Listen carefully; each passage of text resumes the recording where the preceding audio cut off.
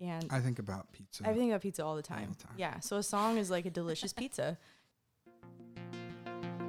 Hello, boys and girls. This is Ray Prim, a.k.a. Shamrock Defibrillator, and this is singer-songwriter with Tom Meany.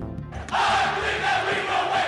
I believe that we will win. I believe that we will win. I believe that we will win. What's up, everybody? It is Sunday, July the 7th, 2019, on a very special Women's World Cup Championship Day. And speaking of badass women, I've got two supreme badasses here in the studio. This is singer-songwriter with Tom Meany. 'Cause you're no good for me, I'm no good for you. Baby, why do we do what we do? You're no good for me, I'm no good for you. Baby, why do we do what we do? How's it going, everyone? My guest today is the very talented Grace Pettis. How you doing today, Grace? Pretty good. How are you? I'm doing good. And we also have returning Natalie Price as the guest co-host for the day. How you doing, Natalie? Sup? So, Grace, did you do anything fun yesterday? I wrote a song with a badass songwriter named Tom Meany.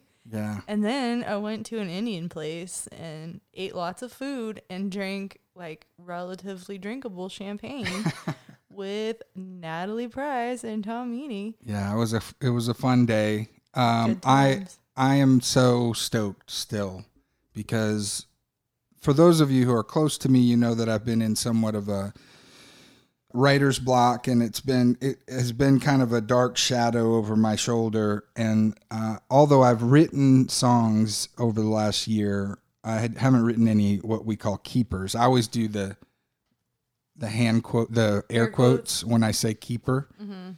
And for those of you who are not familiar with that term, it's a song that you write that you like a whole lot and play out at shows. You'll write maybe 10 or 12 songs that are terrible, and you'll get one keeper, and keepers are what consist of in the set list mainly, I guess.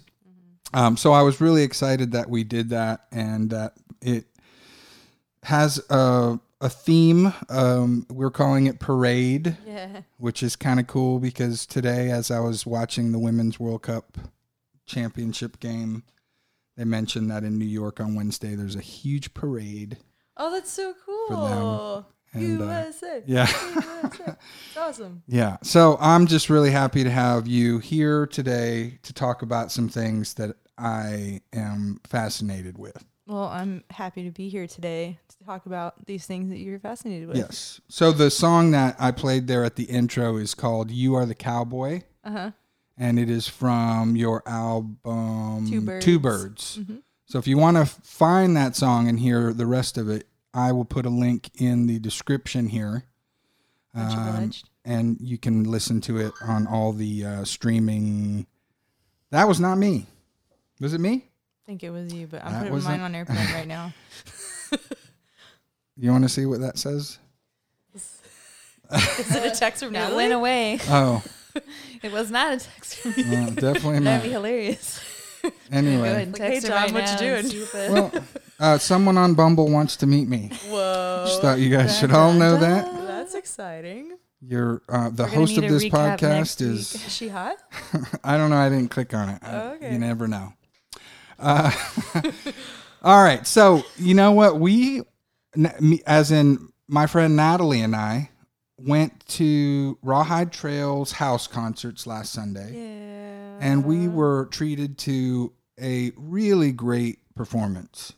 Oh. And so I want to talk a little bit about that because, you know, I'm a big house concert guy. Grace right? performed.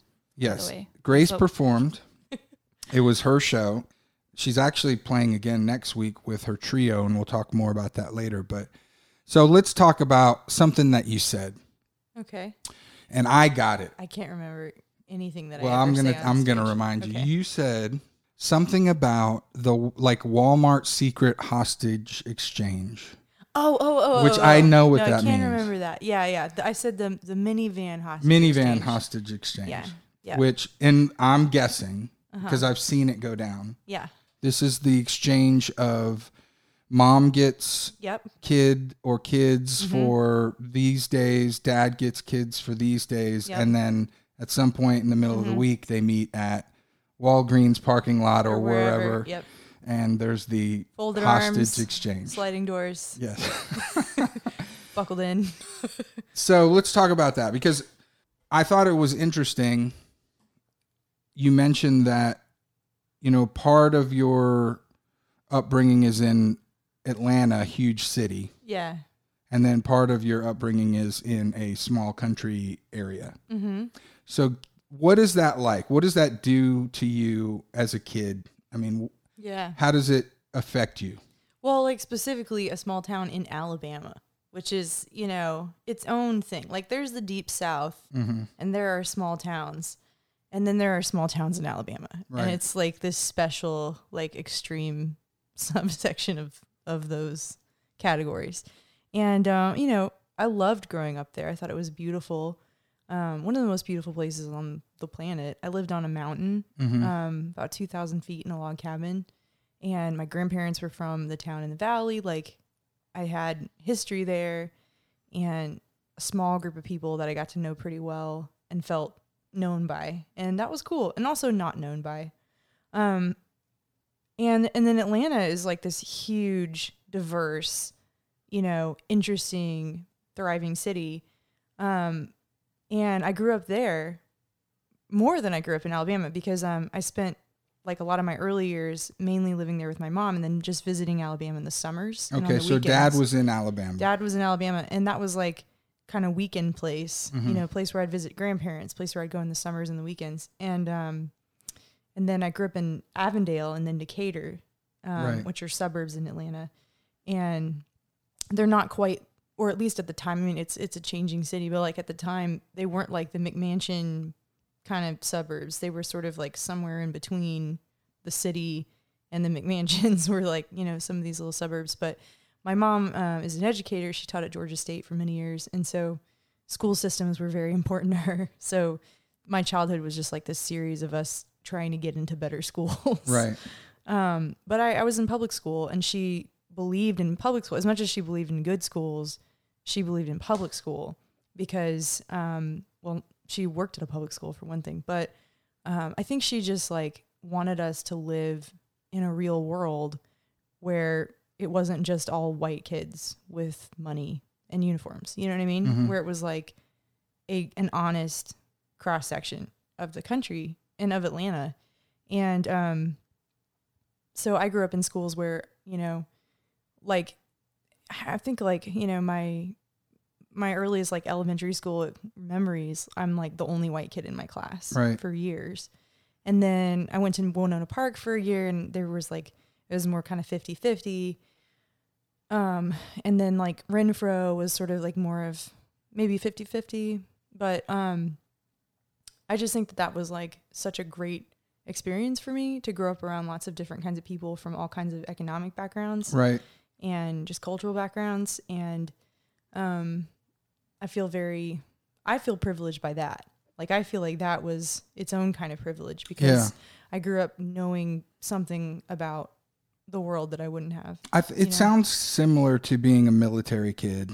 I grew up on a military base in the Philippines where it's everybody. Yeah. And all those people came from different towns in the U.S. and then come to the Philippines, and we're all together. So it sounds very similar to that.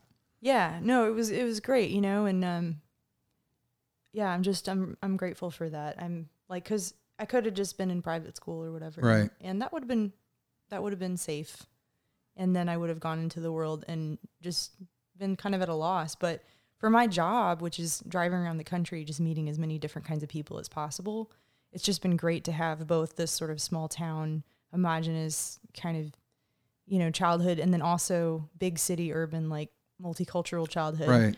And get to kind of know a little bit about what it's like to live in both those worlds. I think that was really good for me. So as having a mom as an educator, did that mean automatically that you were a good student? Oh yeah, pretty much. Yeah. Like, yeah, she was well, I mean, I say that, but then like my brother George like almost failed high school. So Right. but I mean, we all like had some version of ADD except I never got diagnosed or anything, but I'm kind of convinced I have some version of it. But you know, George and Rayvon kind of bounced around. Rayvon did go to a private school for a while because he just like had trouble in classrooms, you know. And George was like always in detention, always in trouble, always skipping school and stuff because he just couldn't sit still. He just Right. it was boring for him. And I got really good grades. I never had to try that hard, and not to be like cocky, but like I just, you know, just kind of school came easy. It doesn't mean I was like necessarily smart. Definitely don't think I'm smarter than my brothers, but I just was good at school. I was good at tests. I was good at like writing essays. Like those things have always been really easy for me. Right. Do you find that you were better at writing and creative stuff or math and science stuff, or both were? Definitely writing. Okay. Definitely writing. Yeah. Like I owe my ACT scores to my mom for sure, and my dad. But you know, like she would do things like when we were at dinner, she would have like a word of the day or a word of the, you know, just like quiz us on like, well, where do you think that word comes from? You know, like, oh, it's Greek, and what does try mean? And like things like that. Like, so Right. she was just kind of always trying to get us to think about etymology and words and things not being arbitrary. And, yeah. And we read a lot of books. We didn't have a TV. Well, we had a TV, but it was in the basement, and it was only used for my mom and her boyfriend watching Star Trek because he was a Trekkie and I'm a huge Trekkie Right. also, incidentally. But then, you know, and we had family dinner nights where you could pick like an activity. This was like once a week. And if it was your turn, you could pick a movie. But like we didn't watch any television. We didn't Right. watch any shows. Has Anything that like that. changed over the years for you, or is that kind of? Oh yeah. Yeah. Yeah, I'm obsessed with TV, you know. Yeah. Me too. Yeah, you know, like you can imagine, like if you never got to watch it as a kid, like the minute I moved in with my dad in high school, it was just like it's all I did. Right. Yeah, That's, I feel similar. We were not allowed to watch certain things in the TV. We still would watch certain things, like we were allowed to watch like PBS, but now I almost feel like a fly drawn to the light. I'm like, I can't look away. There's something on, so I'm looking at it. yeah, Right. yeah. Like I feel like all of '90s and like early 2000s like pop culture on television, I have to catch up with, like Saved by the Bell or you know. Oh yeah. Like I never, you know. Zach. So For me, it was missing out on the music of that era because it was just Okay. we just listened to Christian music. yeah, that's So real different. Had to play a lot of catch up. That's such torture for kids that are musically inclined. So parents, don't do that. I was opposite. I was stuck in front of a TV because I was I forgot what they call it, but basically my parents both worked, Yeah. and I was the youngest, and my brothers were also in school, but I was younger, so I got out of school earlier. So You were I was a home. latchkey kid, yeah. So I was watching everything I could and listening to anything that I could get into my head. That would be a great band name, wouldn't it? The Latchkey The Kids. Latchkey Kids. I bet that it It's exists gotta be already. taken. Yeah, some kind of punk Or it is band. now because it's on the podcast. Yeah, somebody's taking it right now. So you talked about your dad, and you mentioned your brothers briefly, and I'm sure that people ask you this all the time. But I want to get an idea of what is it like to have such a musical family, like from when you first said, I want to write a song. Yeah, it's intimidating as hell. Like it's just because they're all really good. Like it'd be one thing if, you know, one or two of them were good and like there were a couple more that were just like not that great or just kind of, you know, played a little on the weekends or whatever. But like they're all really good. Right. Like my dad is this incredible songwriter. I mean, he's one of the best songwriters out there, in my humble opinion. And In a lot of people's opinion. and a lot of yeah. people's opinions, yeah. And so are my brothers, George and Rayvon. Like they're both these incredible songwriters. Rayvon has like this kind of literary sense about his lyrics and writing. They just feel like little mini novels or something. Yeah. And then George is just like this. I mean, the word that everybody always uses is whimsical. It's just like, but it's like these perfect, like beautiful pop melodies and like interesting, how do I put this? Like like the notes, the way that they like compete with each other and then resolve, and the way that the rhythms do that. And like, just kind of like there'll be a melody and then another melody underneath. If you're paying attention, and it's just like, his stuff is so interesting and intricate. Right. And like, I don't know, they're just both really smart and really talented. And we all do really different things. Like Rayvon's stuff is kind of Southern, I guess Southern songwriter. I don't really know what the right genre is. I guess Americana maybe. I don't know. Alt country maybe. And then George is, I hear a pop core to Right. it. Like I hear like Paul McCartney or something at the core of it. But then it's like, it's got this like rock thing. It's got like a lot of electronic influences, and you can hear that he's a piano player. Like you can hear that he thinks that way. Right. And like that he's an arranger and kind of has a producer head.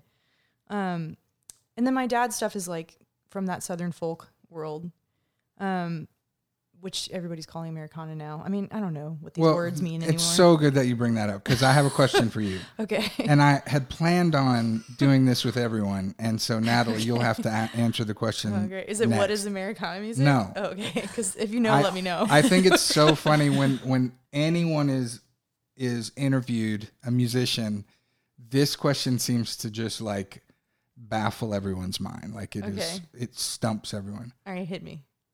What is your genre? Oh, yeah. No, that's the worst. Well, I mean, like, I guess, like, so if the question is, like, how would you make the most money selling your songs, then maybe the answer would be Americana right now. Maybe. I don't know. Maybe it would be alt pop. It's just, it sounds like it's from the South. Like, I grew up in the South. I moved to Texas. It sounds a lot like that, too. It's sort of folk in the sense that I'm pretty liberal, and sometimes that leaks in. And I'm extremely uncomfortable in audiences that are too conservative. Like I could not play at a Trump rally. I wouldn't want to, Right. and they wouldn't like me. But I'm from Alabama, and I love country music, and I Right. grew up around country music, and I feel like it's in a way kind of my birthright. And I mean, I grew up on a mountain in Alabama, so like that's a country backstory. That's like not, you don't go from that to like a career in R&B, like, you know. So but I also grew up in Atlanta, and I grew up around a lot of R&B, and I love that too. And I love that side of the South, and I love, you know, the gospel stuff that I grew up listening to. So I don't know. I think much like the South itself, you know, as a contrast to what you might see on CMT, which is this sort of like homogenized, whitewashed version of the South is this really rich, diverse, interesting place full of lots of different kinds of people. And I've been influenced by all of that, you know? So I yeah. like that answer. Yeah. Natalie, it is your turn. What is your musical genre? I mean, that was the hardest thing to figure out, because I feel like you have to kind of pitch yourself to people. Right. And what you say is kind of selling yourself, not like in a bad way, but just like, why would someone want to hear you? You know, like if they like this artist or this artist, they're probably going to like you. So you have to like latch on to people that you feel like you're similar to. Mm-hmm. Mm-hmm. And so I was talking with a friend, and I let her listen to it. And I basically like asked her to help me. And she was like, oh, it's like indie Americana. I was like, oh, Cool. I hadn't thought. I know. I was like, I love that. Like, Yeah. cool. So I that's think what I've kept. That I was love the that. right That's way great. to do it, is have someone else Because- tell you, Yeah. because it's nobody Yeah. answers it like just, I'm a jazzer. I mean, unless they're jazz, right? Yeah. Or rap. But nobody has an answer, because we don't know Yeah. where it all came from, because your influences are over here and over here and over here and Yep. over there. You And know, that it's make up what you are, and same with you. We don't want to like box ourselves in either. Right. I think, Yeah. well, I feel like that's a theme with artists, is that we don't want to just, at least I feel like I'm this way. And maybe that's isn't that like the definition of a hipster? You don't want to be like everybody else. Right. And so like then there's such a push to create something new. It's like you Right. kind of have to merge genres anyways. Yeah. And like look for the new edge or whatever to make it what you have different, or something that stands out so it doesn't sound like everything else. 'Cause Right. then you get lost in the mix. Right. But then at the same time, you have to like market it to a specific audience. Yeah, you have to be that is used relatable. It a has to certain be thing. something Yeah. has to be recognizable. Right. But don't you think it's important? Because, like, how many times have you answered that question when someone finds out that you're a musician or a singer-songwriter? Yeah. How many times have you been asked? I've looked So for what like do you- different like elevator pitch answers. Yeah. And I've come up with a few. Like one of them is country that doesn't suck. Oh, there you go. One of them is like bra country as opposed to bro country because I write Yeah. a lot of feminist country songs. But like I don't really know. I don't have like a clever. Who is it that came up with like Ameripolitan or whatever? I haven't heard that one. Oh well, anyway, I'm Yeah. trying to remember who it was. I still don't have an answer for myself, so that's why I want to ask everybody. I think it would be Yeah. an interesting thing to hear. But yes, earlier you were talking about your brothers and your dad, Mm-hmm. and this is when I kind of first had the realization of the scope of kind of your background. Yesterday, when we were co-writing, our song had a parade theme. It's weird how we got there. Yeah. But we did get there, and then we kind of once we kind of focused on that, then it just moved along. Right. But you were talking about your father's song that talks Yeah. about a parade. Yeah, the minute I realized we were writing a song about a parade, I was like, okay, well, mental note. My dad has written like the best description of a small town Southern, homecoming parade or whatever ever. And so I don't want to touch that. It's a song called Alabama 1959. So I was like, okay, no chicken wire float, like Yeah.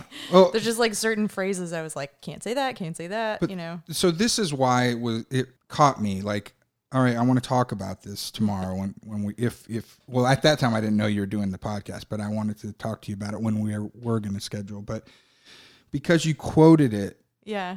perfectly, and so I heard it without any music. I just heard you sing either a chorus or a It was verse. a verse. But now I want to go out and hear this song. Great. But it made me think, wow, this person her father is a brilliant songwriter, and that's why I wanted to talk about kind of what is it like to grow up like that. I can't think of, my dad is not a songwriter. He's Yeah. brilliant in other ways, but to have someone to emulate maybe or Sure, look up yeah. to, that the songs are so good that you can quote it however many years after it was written. Right. That's kind of a big deal.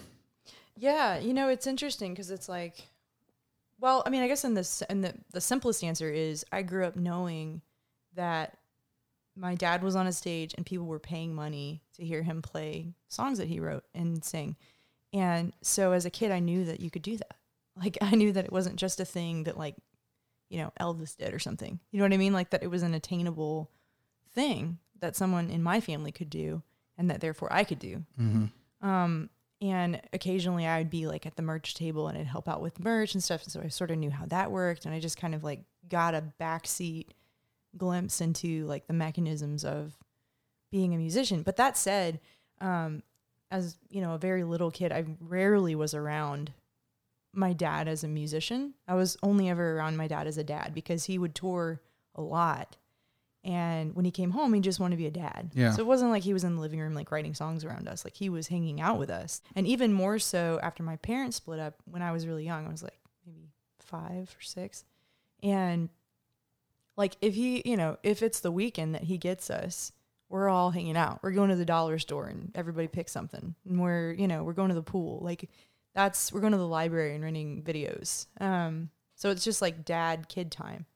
And so I think it's almost like he was like this superhero and like we only ever saw Clark Kent, you know what I mean? Mm-hmm.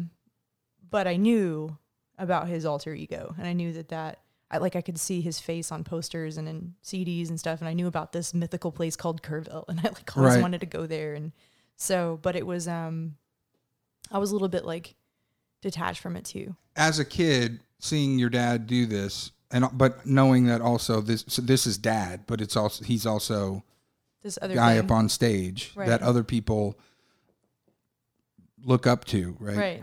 Did you ever have any other plans? Did you think at one point, hey, I want to be a doctor? No. I like, that's another thing too, is like you were saying, like, what's it like to start writing songs when you grew up around other songwriters? But like, I've always written songs. I've never not written songs. And like, when I started being able to write, I started writing them down. But I have like notebooks full of songs from my childhood. and specifically songs, not like, because I wrote like poems and short stories and stuff, but I wrote songs. So like that was just something, I don't know, it was just a thing I always did. I guess when I was like in kindergarten, first grade, I wanted to be a musician and an artist because I love to draw. I love to draw horses. I drew horses like all the time. And then at some point, I just like decided in my kid brain that I had to pick one because people always ask you for an answer and they want one answer. It's like, what's your favorite color? They don't want to hear like purple, blue, and green, and sometimes yellow. Like you're supposed to say a color. And so you can change the color, but you have to like pick one. And so like at a certain point, I was just like, music, you know? But I always wanted to do music. There was never a time that like I wanted to do anything else more. There was like a fateful career day in high school where I decided I could really be a truck driver. And I still think That's interesting. I would be great at that job. I have thought that as well. Doesn't that just mean that you're really good being on tour and driving? Pretty much, yeah. It's like it's what I do now, except I would get paid more. Yeah. And like I've thought get about to drive it. a bigger thing. I actually know a guy I grew up with, the guy that lived right behind me as Yeah. a child on Slaughter Lane. Yeah. My best friend, Val, Yeah. he ended up moving to some like really small town in Georgia. His accent went from, I understand him, to I don't know what he just said. It's a Boomhauer. It's super, super deep south, but he became a truck driver. But I've thought about it seriously because I am kind of a loner. Yeah, same. I do love to do road trips, but then I thought I could never stay awake for 8 hours. They have drugs for that. Oh, I know. Yeah. I just don't have a good meth guy right now. No, but- just kidding. Yeah. No, I was like, I remember being a teenager and the guy was like, you know, it was like kind of laughing, oh, truck driver, you know, just being a dumb teenage girl. And then he was like, well, I don't have a boss and my office is the world. And like, Yeah. I can stop, pee anytime I want. Right. And, you know, And I've heard some like cool, eat junk food. I've it heard was just- like that there are some of these truck stops that are really fancy. And there's some that cool ones. they have like, you know, you pay a certain amount of money and you can like take a shower in a clean Yeah. place and Yeah. have a locker room and all that. Oh, yeah. So I've thought about it. I don't know if I could stay awake, but you never know. As far as my career, you know, tomorrow I could be in truck driving school for all you know. Let's take just 1 second. I want to do the promo for the Rode Procaster. And then when we come back, there's a lot of stuff that I want to talk about, including Kerrville, which you mentioned just a second ago. We gotta remember. This podcast was recorded on the Rodecaster Pro, the world's first fully integrated podcast production studio. Whether you're a seasoned podcaster or just starting out, the Rodecaster Pro is all you will ever need. Find out more at rode.com/rodecasterpro. All right, we're back. The first thing I want to do, because there's been some research on this, and podcasts have become kind of a big thing, and so now there's a lot of research and stats, and people don't normally listen for an entire podcast. So I think it makes sense to do the promotion before the end, Cool. and I'll start doing that now. But first things first, the two of you have a show. Yes. Tell us about that. Natalie. It's Thursday night. Hold on, I'm gonna check my calendar because I got it Remember wrong. what time it? Yeah, is it 7:30 to 6:30? 9:30. It's Thursday, the Okay. 11th of July, 2019, Cool. at the Townsend In downtown Austin, Texas. Austin. Yes, from 7:30 to 9:30. Great. And this will come out Monday. So you guys have 3.5 days to plan for that show, which Book your tickets. I will be there. What do you have coming up after that? Well, I've got a show with my band Nobody's Girl next Sunday, I think. Sunday the 14th. That's correct. Yeah, and that's at the same house concert that you guys saw me at Rawhide Trail. Yes. But I think it's sold out. It is sold out. However, we were told that there's a waiting list and people cancel all the time. So you can still put yourself on that waiting list and hope for the best. Cool. And just do a Google search for Rawhide Trail Concerts and you'll be able to get onto their email list, and I'll cross my fingers for you that you get to see that show. Natalie, what else do you got? You got anything else in the immediate future? Not in the next couple weeks, but Okay. What about you, Tom? What do you got going on? All right. Well, I am very, very, very, very well. First, let me say this: I'm very, very for both shows, but I've already mentioned the first show last week. I'm playing at the Townsend August 8th with James Jean with a J. Cool. And I'm excited to do that. But now I can announce that I will be playing with Ray Prim in Los Angeles at the Hotel Cafe on Saturday, September 14th. Yeah, man. Yeah, I'm really excited about that. That's my first LA performance. That's awesome. Yeah.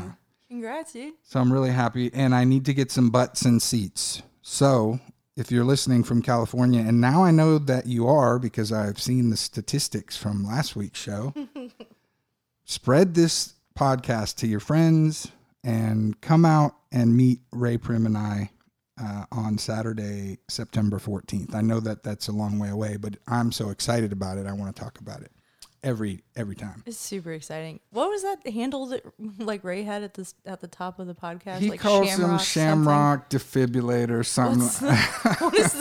What is the? Did I miss a reference? I don't know. He has multiple personalities, and we just kind of let him babble. Isn't the defibrillator what you use to jumpstart the Your heart? Yeah. So is he like an Irish heart stopper or heart starter? I don't really know. I don't know. Ray, It's some can you call kind of in and let us know? Yeah, Ray, call into KTOM in Buda, and Defend yourself. I'll have them patch you through. So, okay, you talked about Kerrville, Yeah. and you and I are in a cool little club. fraternity. It's true. And you are a Kerrville New Folk winner from Yeah. 2011. 11. And it's really cool. It's a cool thing, I think. But I want to get your take on Kerrville New Folk also winning, and what has it done? Well, so I've like ever since I was a little kid, I've always wanted to go to the Kerrville Folk Festival because I saw, both of my brothers went and I didn't go when they were little kids. And so there was like pictures on our walls of like both of them in like cowboy hats and stuff. And like, I was like, what is this place? My dad's like, oh, it's where all these songwriters are. And they come from all over the country and they'll hang out at campfires. I'm like, I want to go to there, So when I got the chance to go, I was like 19 and I had entered Kerrville and I got into, this, like, I was like a runner-up so it was like the Balladry thing, which is like a regional runner-up thing. So if you don't make it in, but you're a runner-up and you happen to be from Texas, they let you play on an afternoon, like in the hot sun on top of a hill. And it's awesome. And that was a great like introduction because I really felt like I was somebody. And so I started coming out in the summers and just hanging out at Camp Nashville. Which was right next to Camp Nashville.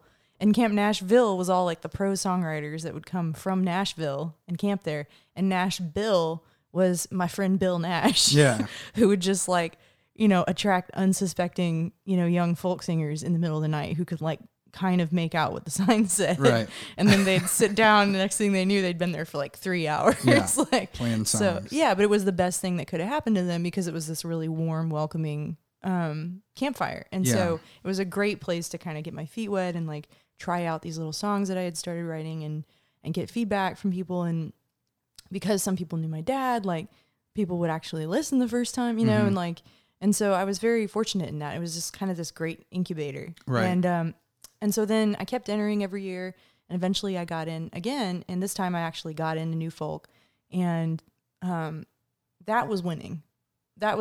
Like was just the invitation to be one of the 32. Yes, Yeah. to be like a peer of all these incredible songwriters and get to hang out there for free for a week. And I wrote songs with people. I like networked with people. And I just kind of had this epiphany at some point. I want to say it was like while I was on stage in the competition.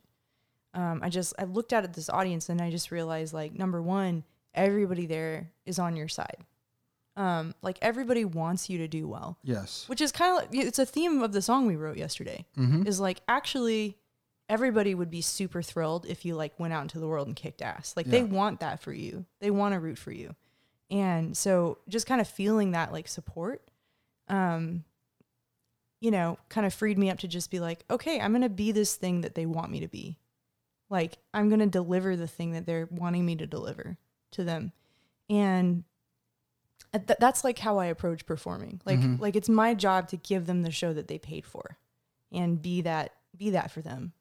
But then the other thing that I figured out was that everybody else there at Kerrville, we weren't competing against each other because we all were that thing. Like, we all were really different and doing totally different things. And at that point, like, if you get in, you're good. Like, you're a good songwriter at that point. So, like, there's nothing else that you need to prove. It's all about just, like, realizing that you and all the other people there are peers. And these are probably going to be people that you play shows with, that you stay at their houses, that you, like, do laundry at their place. You know, That's that something you know I try to... your kids hang out at some point. Like you're going to know them for 30, 40 years. That is something that I try to explain to people that have gotten in to the top 32. Yeah. And it's hard to tell them. It's hard to tell because it's cliche to say, just getting here, you're a winner. But it is really the truth. True. Because it does affect, if you want it to, right, it can lead to, like you said, playing shows with people in different states because these people come from all over. Well, my sold out show next week is with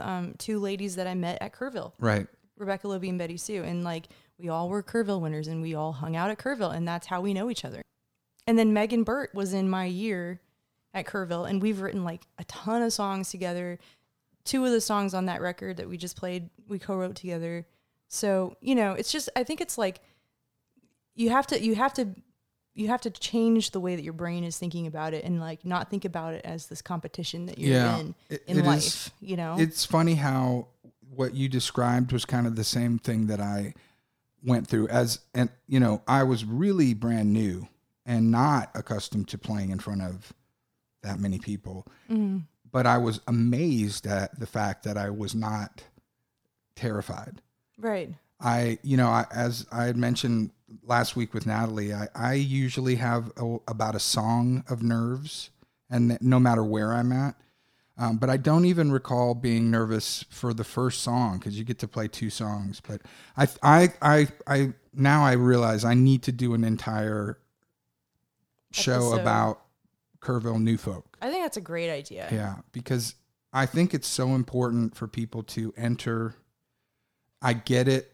You know, you're being judged on songs, which is really hard to do. It's hard, yeah. And it's a matter of catching the right person at the right moment with the right song. And it's kind of the luck of the draw because there's a lot of great songwriters out there. It's very much subjective. Yeah. And like having, you know, I know a lot of people that have judged it, and like just kind of that whole process, it's almost like arbitrary. Like, it just, you know, who the judges are that year, you know, what songs you have on stage that year, like how you present it. Like, right. So just so many things are just, you know, out of your control. It's so important though, you know? that people, even if they didn't get in year 1 or year 2, to continue to submit if this is what you love to do. Right. I can't tell you how many people I've been like, you should enter Kerrville. And they're like, oh, I tried that once. And I was like, what happened? They're like, I didn't get in. And I was like, well, why didn't you keep trying? Doing it? Yeah. It's like an actor or actress.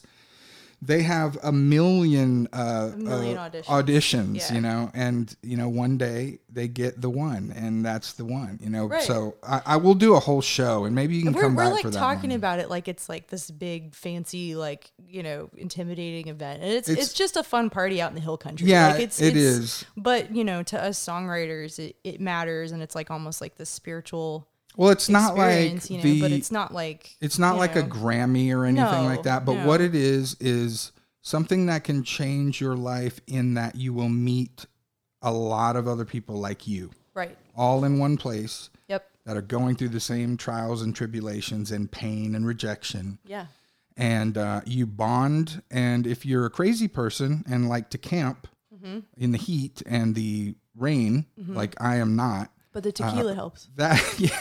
And this is like one of the only times of the year that I really drink. Like on the Sunday after the announcement, they do the what is it?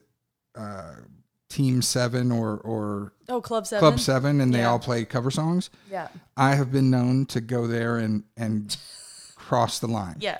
And I don't. They had to dial that back a little bit because they definitely want to be sensitive to folks that are like in recovery and Oh, stuff. yeah. Like, but there used to be a tequila fairy. And like, yeah, I have been known to have a little too much fun there Yeah. that night as well. But it is something that I hope that, because I had my idea of what Kerrville was, Right. and it was not what I thought it was. Right. And it kept me from ever even looking that direction.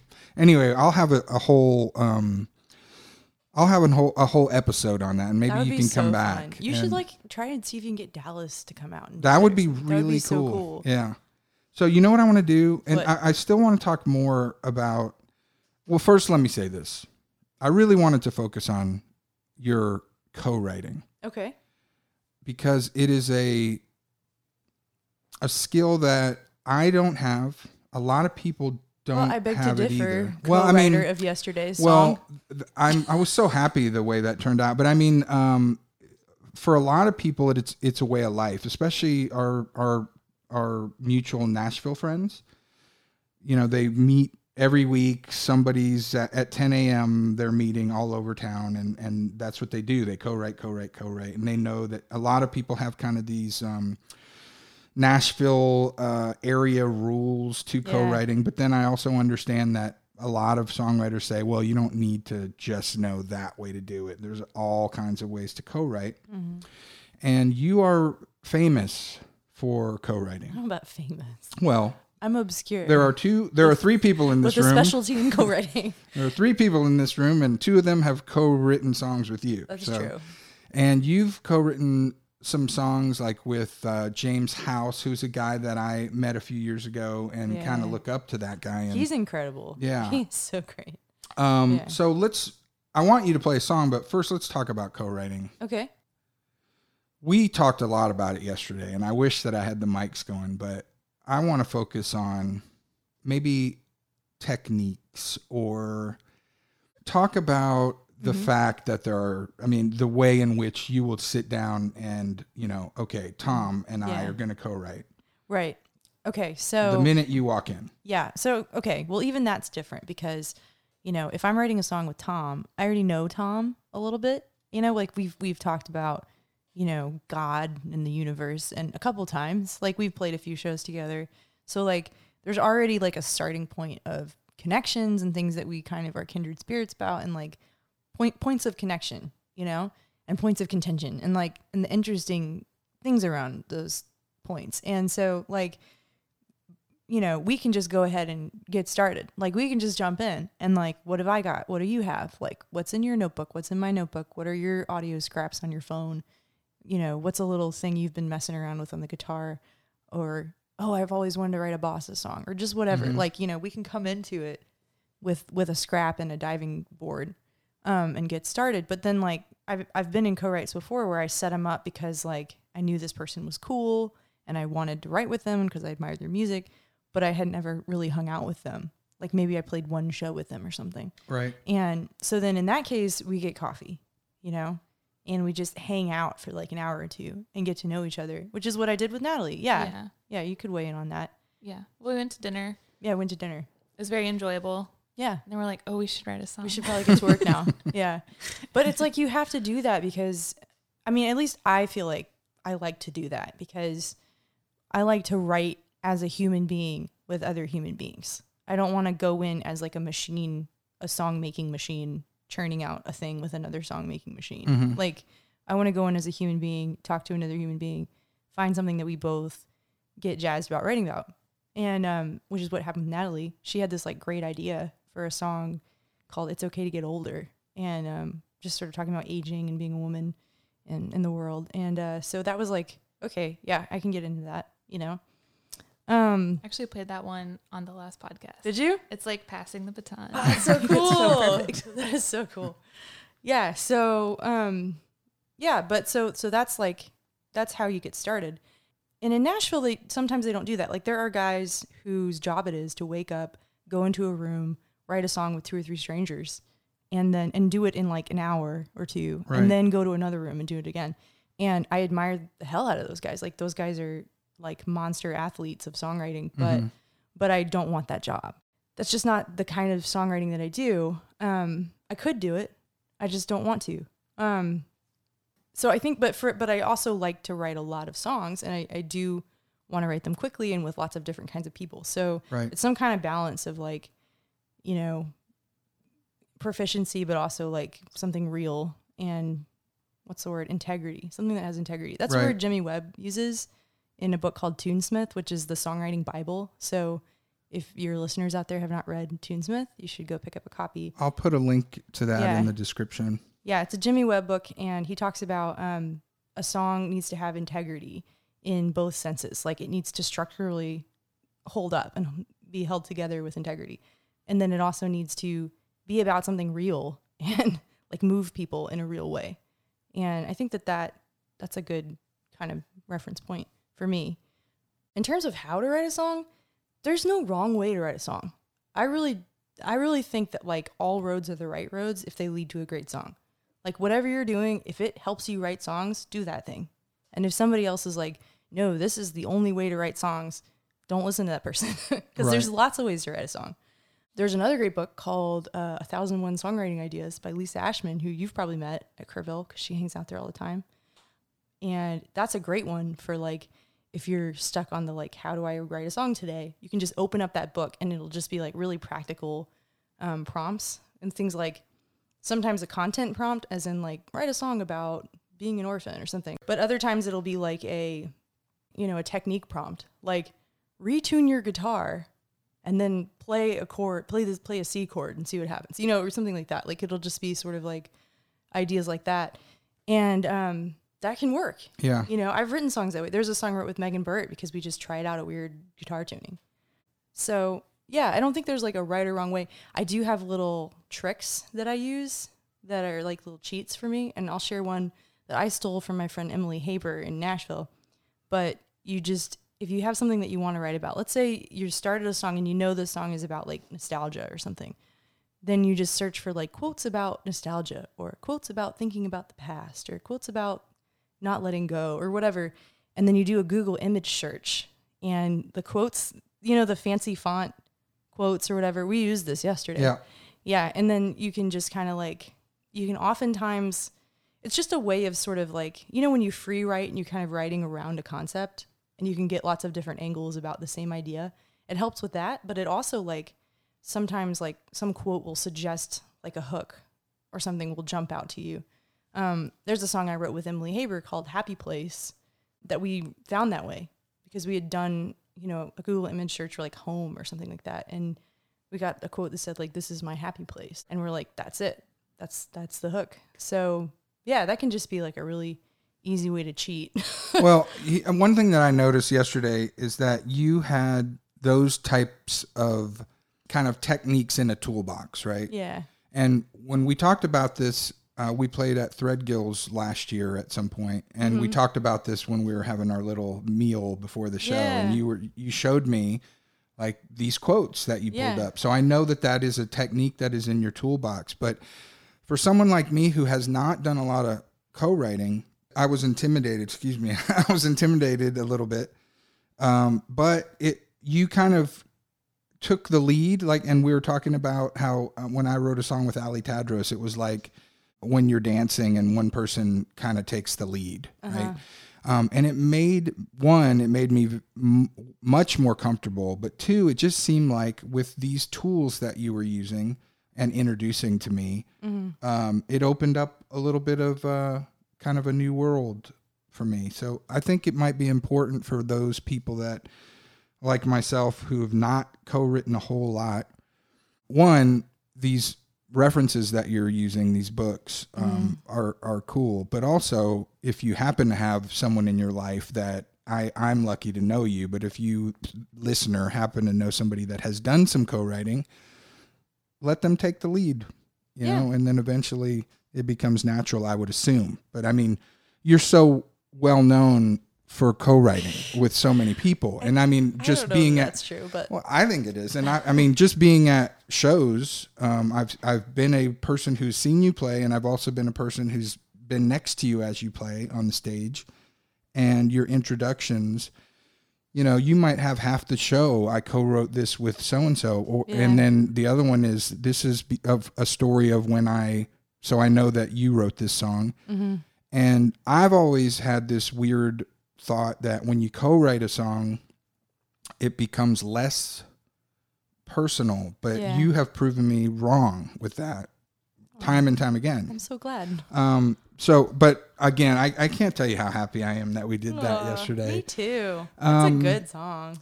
Another thing I want to get to, and this is important because I don't even have a full understanding of this, but you recently signed a publishing deal. I don't even have a full understanding of it, but yes, that did happen to me a few months ago. And congratulations. Thank you. Yes.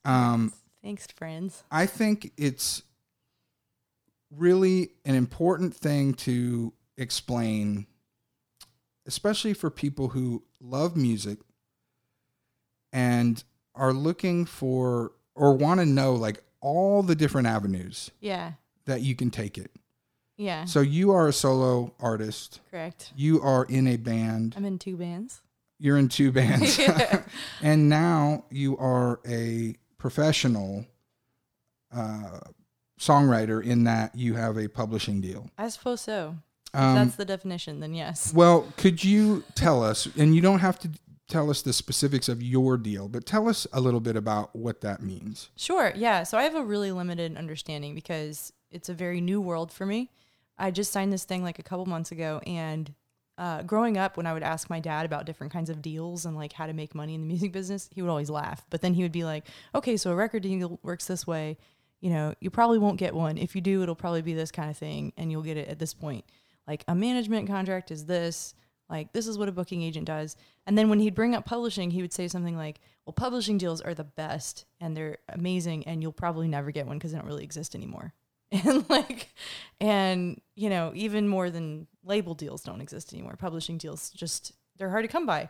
So that's kind of what I thought. And part of that is that my dad had a publishing deal like during the Garth years, like the big boom of like record sales in Nashville when Music Row was this like behemoth thing.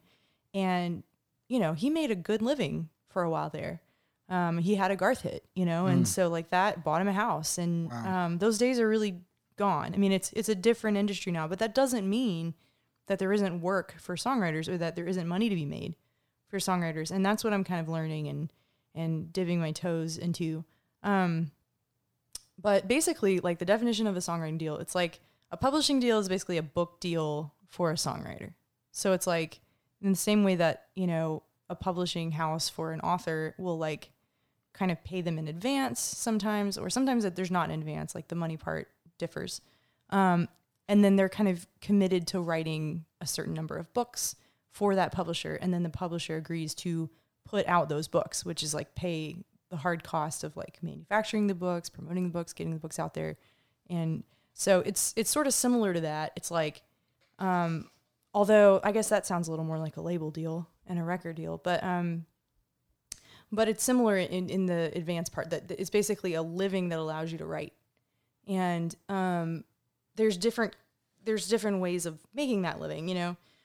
Some songwriters write for television and film, like some write to be covered by other artists. Like in Nashville, that's still a big part of that world. I think syncing and licensing apparently is a big part of it nowadays. Mm-hmm. Basically, like I have a catalog of songs. You know, it's relatively hefty for my age. I guess it's like a couple hundred songs. And I cataloged them and submitted them as like an addendum to my contract, you know, and I submit all my songs to them, and like the ones that I think are really great, I maybe ask them to pay attention to a little more. That part is a little different for me too, just because I have sort of a unique deal. But you know, there's co-pub deals, which are like where you have part of the publishing and then the publishing company owns the other part, so or licenses the other part. Mm-hmm. You know, there's like the pizza thing where you think about a pizza. And I think about pizza. I think about pizza all the time. Yeah. So a song is like a delicious pizza, and half of that pizza, if you go halvesies with somebody and you get pepperoni on one side and cheese on the other, the pepperoni side is your copyright. the cheese side is your publishing. And from the minute that you write a song, you own both halves of that pizza. There, you can't sell off the copyright part because there's laws against that, which are good laws, because back in the day, musicians used to just like sell their songs for literally a pizza or whatever, you know, and you can't do that anymore. But the publishing half, you can sell, you can license, you can kind of parse out however you want. When you write a song with someone else, the Nashville rules are anybody that's in the room has a piece. So if like me and Tom were writing a song right now and Natalie was just like here in the room, it would be technically a 3-way co-write. Those are the technical rules. Although most songwriters, it's kind of like an understood thing that like you should actually contribute something. Right. But you know, if she threw out 1 or 2 words, you know, that's a third of the song. So that's really important to know. Like if you're in a band situation and it's you and one other person in the band writing most of the songs, but there's like a third or fourth member in the room, kind of maybe noodling on a lick or like throwing out a word or two, they have a piece of that song. And and so that's just a good thing to know. And a lot of times bands do that on purpose to make it like sort of more fair. But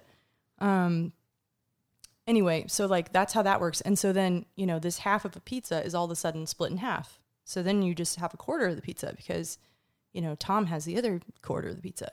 And then, like, let's say you have a publishing deal where your publisher licenses like 50% of the money there or whatever. They get it from their fees or whatever. So, like, then all of a sudden you're just making 1/8 of the pizza on publishing. The trade-off there is that a publisher is going to pitch the song. Right.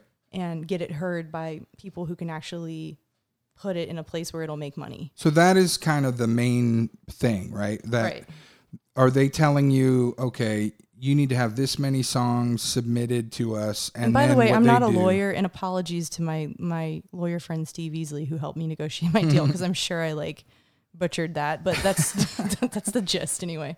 There's a book called Everything You Need to Know About the Music Business by Donald Passman. Right. If you read that, you'll actually understand how this works. But so, Go ahead. Like so 3 inches thick though. Yeah, it's very big. I've seen that one. But you can just read the section on publishing. So the main idea, though, is that you are required, I'm assuming, to write a certain amount of songs. Correct. And then when you submit those songs, the goal is that the publishing company is going to Can actually use them. for other artists to Possibly, sing, or be maybe in a soundtracks movie. or whatever. Okay. Yeah. That's or maybe very in a interesting. commercial, or Yeah. or maybe they'll take your song and they'll like take out the vocal and just use the instrumental part or Right. something. I mean, there's all kinds of different ways you can do it. And also, it's not just that you have to submit so many songs; you have to submit so many good songs that they like approve of and pass and like pass off on. So, or sign off on. I mean, because maybe you write like a 10-minute, instrumental piece about your hamster, and like they're like, we can't use this for anything. It's super weird in avant-garde or whatever. So that doesn't count. Like you have to it has to be something that they can use. Although I don't know, maybe that'd make a great soundtrack for somebody. Do you have to be, or do they require you to be anywhere, or can you do all of this from home or the road? Well, that was my first question. Because the minute I signed that thing, I got like 1 million text messages from all my friends that were like, when are you moving to Nashville? Yeah. Like that was just like, everybody was asking me that. And I thought, oh shit, am I supposed to move to Nashville? Like, do I have to do that? Because BMG has offices in New York and LA and Nashville, and they don't have one in Austin. And so I thought, can I be like a serious songwriter here? Is that a thing? Of course, there are so many serious songwriters here and so many great songwriters in this town. So, but I went and I met with somebody in Nashville and at BMG, and his answer was basically like, when Nashville is taking up so much of your time that you need to be here all the time, that's when you should move. Yeah. But he was like, there are songwriters here. I'm happy to set you up on these co-writes and stuff. And he was like, but also, if Austin is working for you, if you're getting a lot of opportunities out of being there, maybe pay attention to that too. And like, so there's no one fits all answer. It's like, it's just a matter of like where you're able to find the most opportunities. Some of those opportunities are opportunities that they will help you find, whether it's conferences or retreats or other writers or whatever, or placement opportunities. But a lot of it too is just you on your own, which is another thing I didn't know. you know, kind of much like you think when you get a booking agent that you're done thinking about routing and gigs and stuff. And like, that's not true. Like, you know, once you get a booking agent, you're just on the phone with your agent all the time talking about those things. When you get a manager, you think that when you get a manager, you're done thinking about the business. Right. You can just focus on making music. And that's such a lie. Like, you know, the minute you get a manager, you're just calling a manager on the phone and talking about business and talking about your business goals and stuff.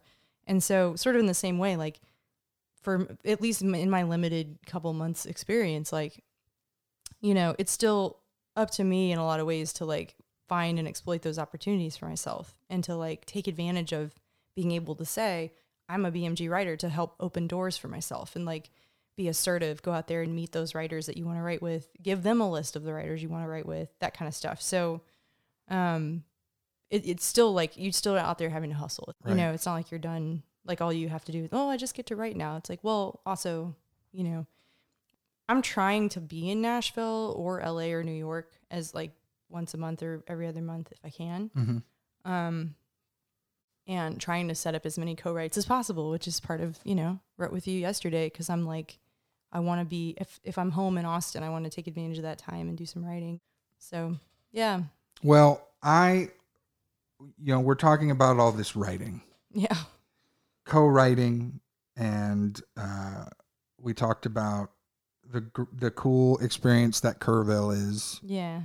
And there's so many different facets of Grace Pettis that we could probably be here for hours and hours. Many of them not that interesting. I don't know about that. You're pretty interesting, I think. Well, thanks.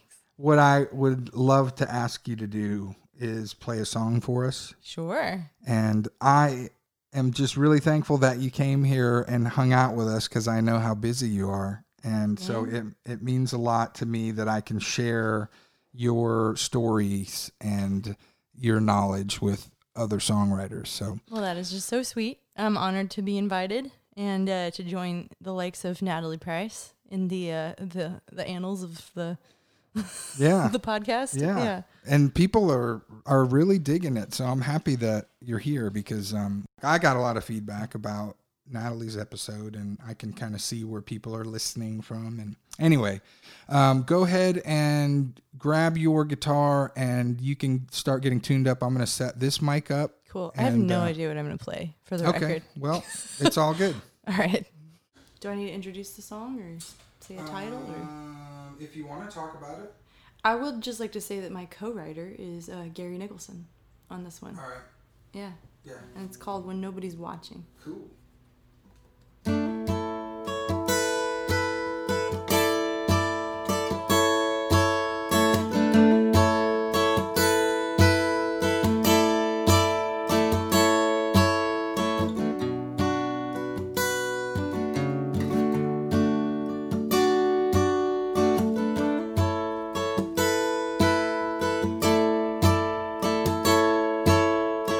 Don't we all wanna know where we go when we die?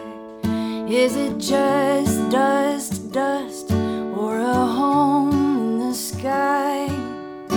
Does it make a difference how we live our lives? Does it matter?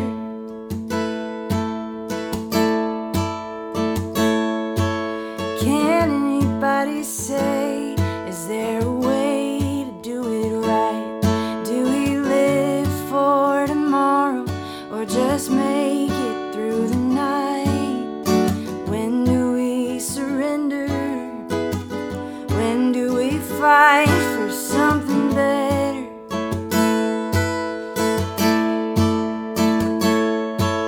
When nobody's listening, what do you wanna say? What thoughts are you thinking in the quiet of the day? And who do you wanna be when nobody's watching? 'Cause it's hard to see clear through the fear in our hearts. Isn't it how we live in spite of it that shows us who we are? The choices that we make stumbling in the dark for the light switch. When nobody's listening, what do you wanna say? What thoughts are you thinking in the quiet of the day? And who do you wanna be when nobody's watching?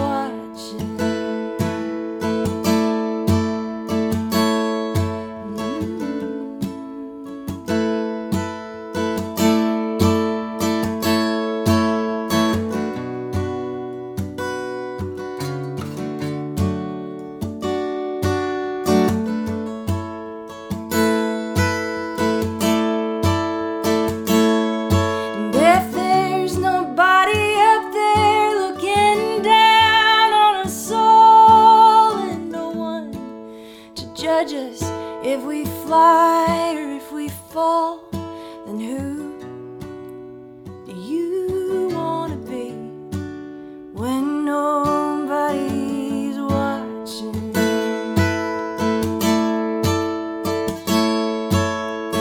Who do you wanna be when nobody's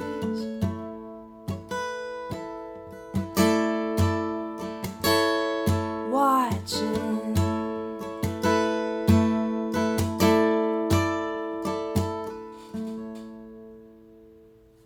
Yeah. All right. Thank you. Grace, thank you so much for that. So before we go, Natalie, you had a question that I think is an important question. And let's let Grace kind of get back in front of that mic. All right. Do I need to ask it? Yes. Oh, okay. Or just let the listener guess. Let them infer in detail. Well, some of my questions that I was curious about for Grace, most of them had to do with co-writing, and she kind of delved into some of the tips that she goes to. But I was curious about like what happens when co-writing doesn't go so well, and maybe the two of you are like 5 hours in, not Yeah. much to show for yourselves, Yeah. or You know, 'cause feel like we- you're really fighting for it. You and I have tried to co-write a couple times, and we had some good ideas, but it just and a lot of it may have had to do with my Well, reluctance to open up my brain or fear of failure of exactly what you're talking about, actually. But I think it happens in multiple ways. Sometimes it's two people maybe that aren't compatible. Sometimes it's like where both people are that day, but just like, Yeah. or if one person's just like has no energy or whatever, I don't know. But Yeah. you're like maybe 5 hours in and you're like, wow, we both wanted a song. Yeah. It's getting dark. Yeah. Or It's super awkward, but this is like a perfect sex metaphor. Cool. Because, you know, sometimes you're just not feeling it. And, or sometimes you have a headache, or like sometimes you're just not compatible. Like you want to write a song with that person. You want it to be great. You both want it to be great. You both respect each other, like each other a lot, but it's just like, you know, it's like a one night stand. It works or it doesn't. And it, you know, it's unpredictable sometimes.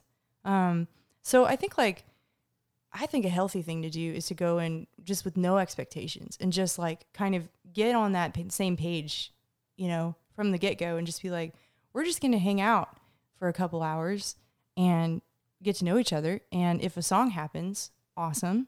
And if it doesn't, like, we made a new friend, and that's great.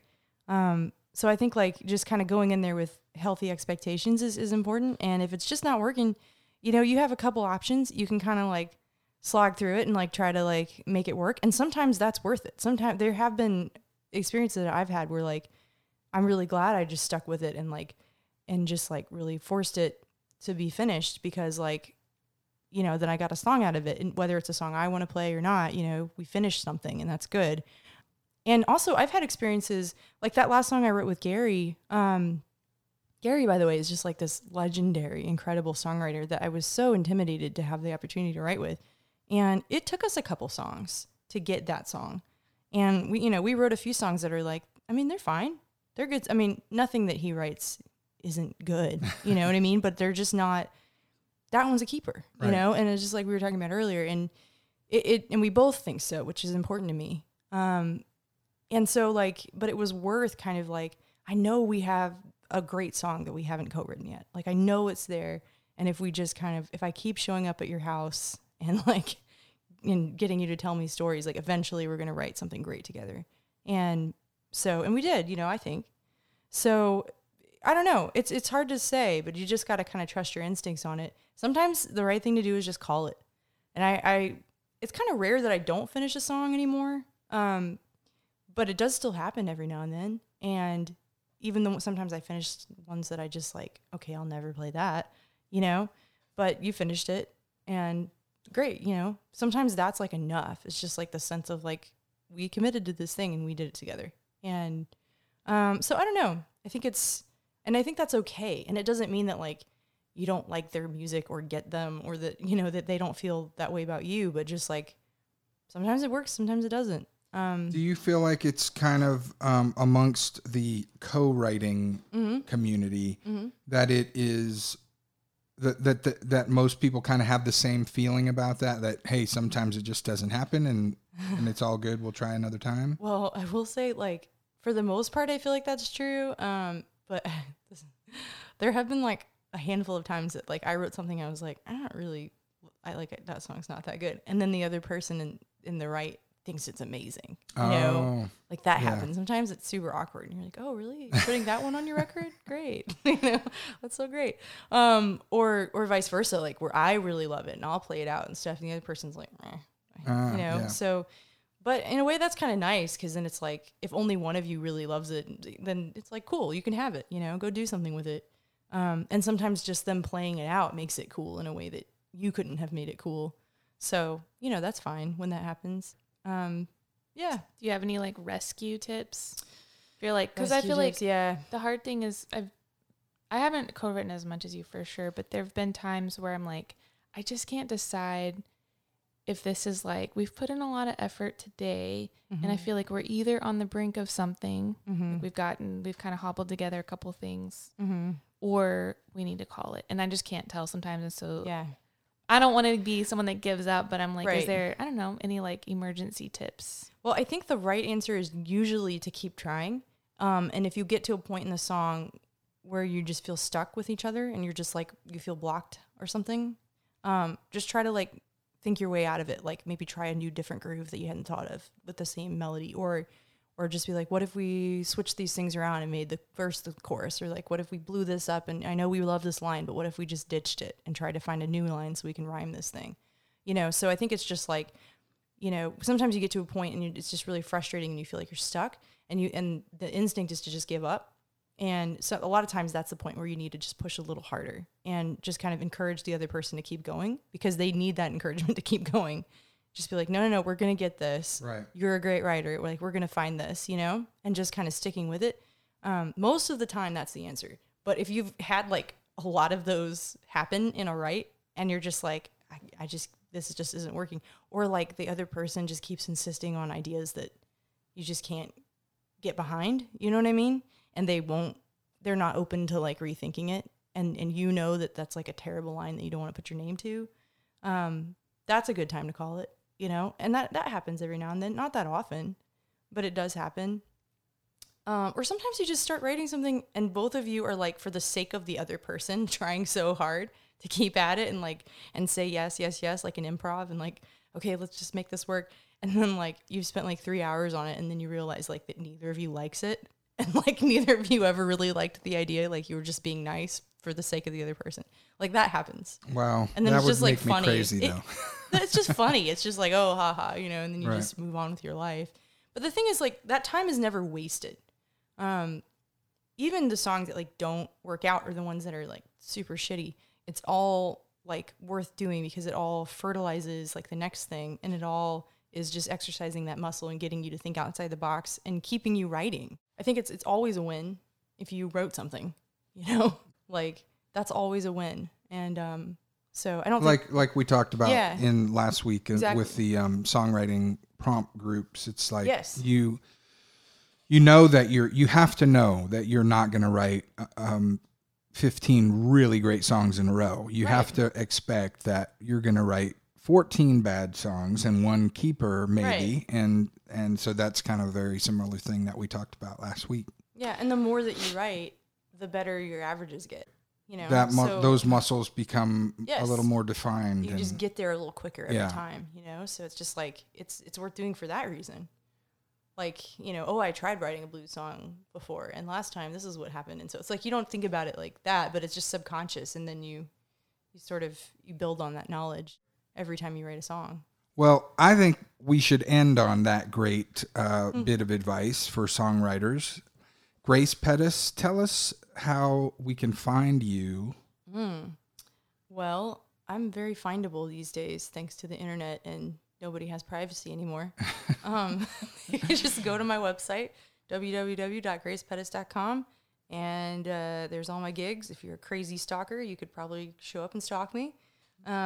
Or you could just come out and hear one of my shows. That'd be nice. That'd be probably the preferred That'd be thing. preferable. Yeah. And maybe buy a CD. If or you wanted to album. give me money, that would be the best. I like money. I like all forms of money. Right. I'm also on Instagram at Grace Pettis, Pettis, rhymes with lettuce, spelled differently. I'm on Facebook as well, and Twitter, and most of the things. Most of them. So I'm not on Snapchat because I'm not 12. Okay, good. And Natalie, as discussed last week, most things, natpricemusic.com. Yep. That's right. For those of you listening, I would love it if you would subscribe to this podcast via Apple Podcasts or Pocket Casts or Spotify, any others that you can think of, because it's on all of them. Podbean, that's a good one. That's my favorite. I don't know about that one. Yeah, that's my host, and they also have a great app. But if you would subscribe, it would do me, it would be a big favor to me. So please do that. If you have any questions, you can always email singer-songwriter-podcast@gmail.com. We'll talk to you next week. I'll put an orchestra in your head every time you go to bed. Let their sweet, sweet melodies blow your scary memory away.